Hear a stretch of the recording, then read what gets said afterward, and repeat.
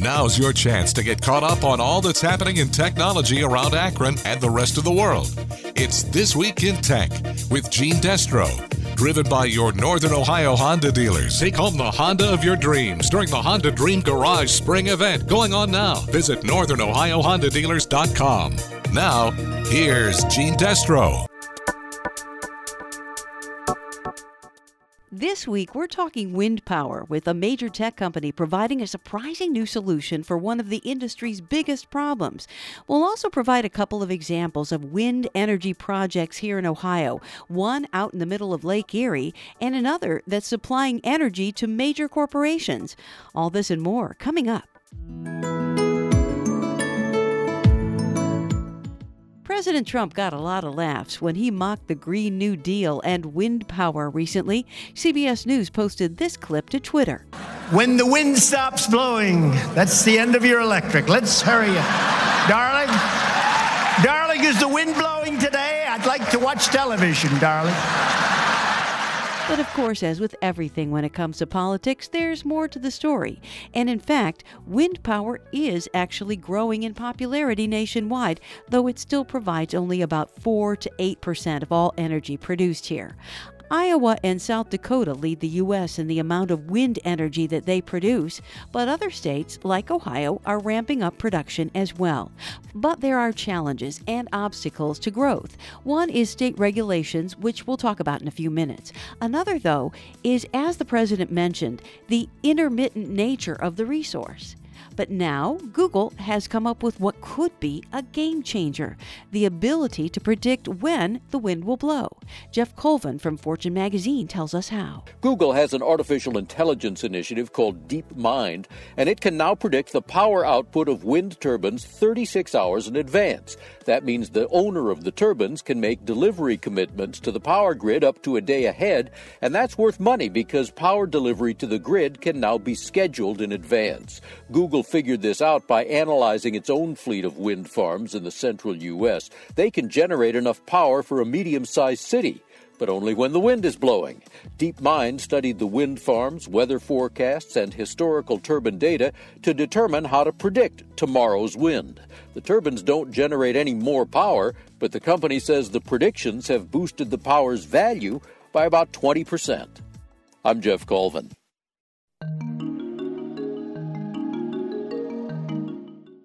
Next, we have an update on an offshore wind farm project in Lake Erie. We first talked to Dave Karpinski, who's Vice President of Operations at LeadCo, late last summer. Since then, he says their Icebreaker Wind project has gotten approval from the federal government, but they're still waiting on approval from state officials who are looking into how the wind turbines will affect birds and bats. It will consist of 6 wind turbines that will be sited in a line that starts about 8 miles off of the shore of Cleveland, like right on downtown Cleveland. It will produce enough power from wind energy on the lake to power about 7,000 homes when it's operational. Why put them in Lake Erie and not, let's say, on some empty farmland somewhere? So it's all about the wind resource. Ohio doesn't have very great wind on land. We have a little bit in the northwest part of the state, but really the wind resource in the northeast part of the state is very low. We don't have vast open areas of land like you do in northwest Ohio with farms to put them on. But then when you contrast that with a resource over the lake and the amount of space out in the lake that's very far offshore out of everyone's view shed, you have a tremendously strong wind resource on the lake as compared to on land.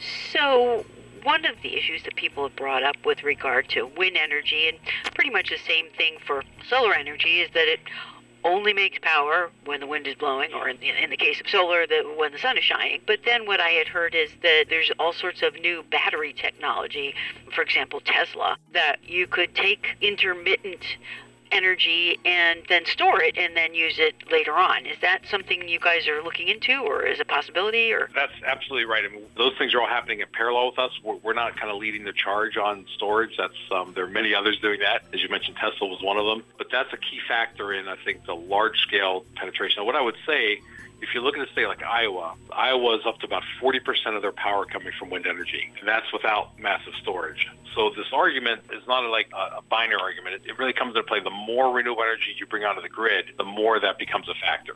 So where we are in Ohio, we have very little renewable energy at this point. It's less than, I think, 2%. So we're a far cry away from the point where we're causing any issues. And Iowa is a great example of a state that has a really large amount of renewable energy and is managing that well. But certainly when you think about large scale renewable energy storage will play a role in that. Smart grid technologies will play a role in that. There's a lot of energy being focused on developing new methods and technologies to manage the grid. So all these things come into play in this system that will make it robust and reliable and able to handle this intermittent energy source.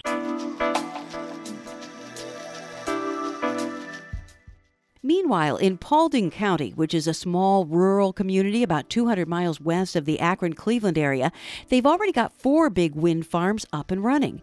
One of them, which began operating late last year, is providing green energy for all of General Motors' plants in Ohio and Indiana. Another one that will be built soon will provide energy for Microsoft. We asked Paulding County Commissioner Ray Kloffenstein why his area is such a good location for wind farms. It takes 3 things in my mind to build a wind farm. First, you have to have landowners that are willing to lease.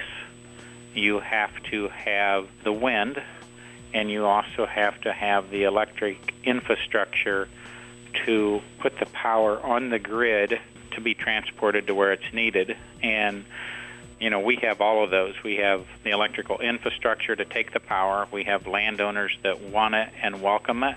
And our people are accepting. With 19,000 people, we don't get a lot of opportunities to have investment in our county as far as new development.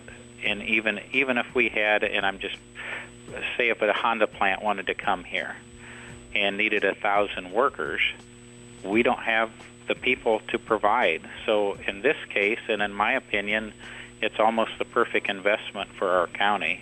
To date, over $700 million invested in our county. I had heard that the state had some pretty restrictive rules about how far back the actual wind turbines had to be from property lines and so forth, and that was an impediment in some parts of the state, but it appears that it's not an issue there. Can you explain why? The first 4 wind farms that were built here, or the first 4 that are completed, were built under the original setback rules.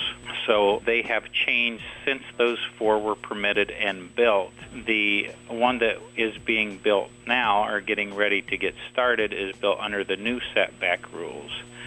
And we know the original setback rules work.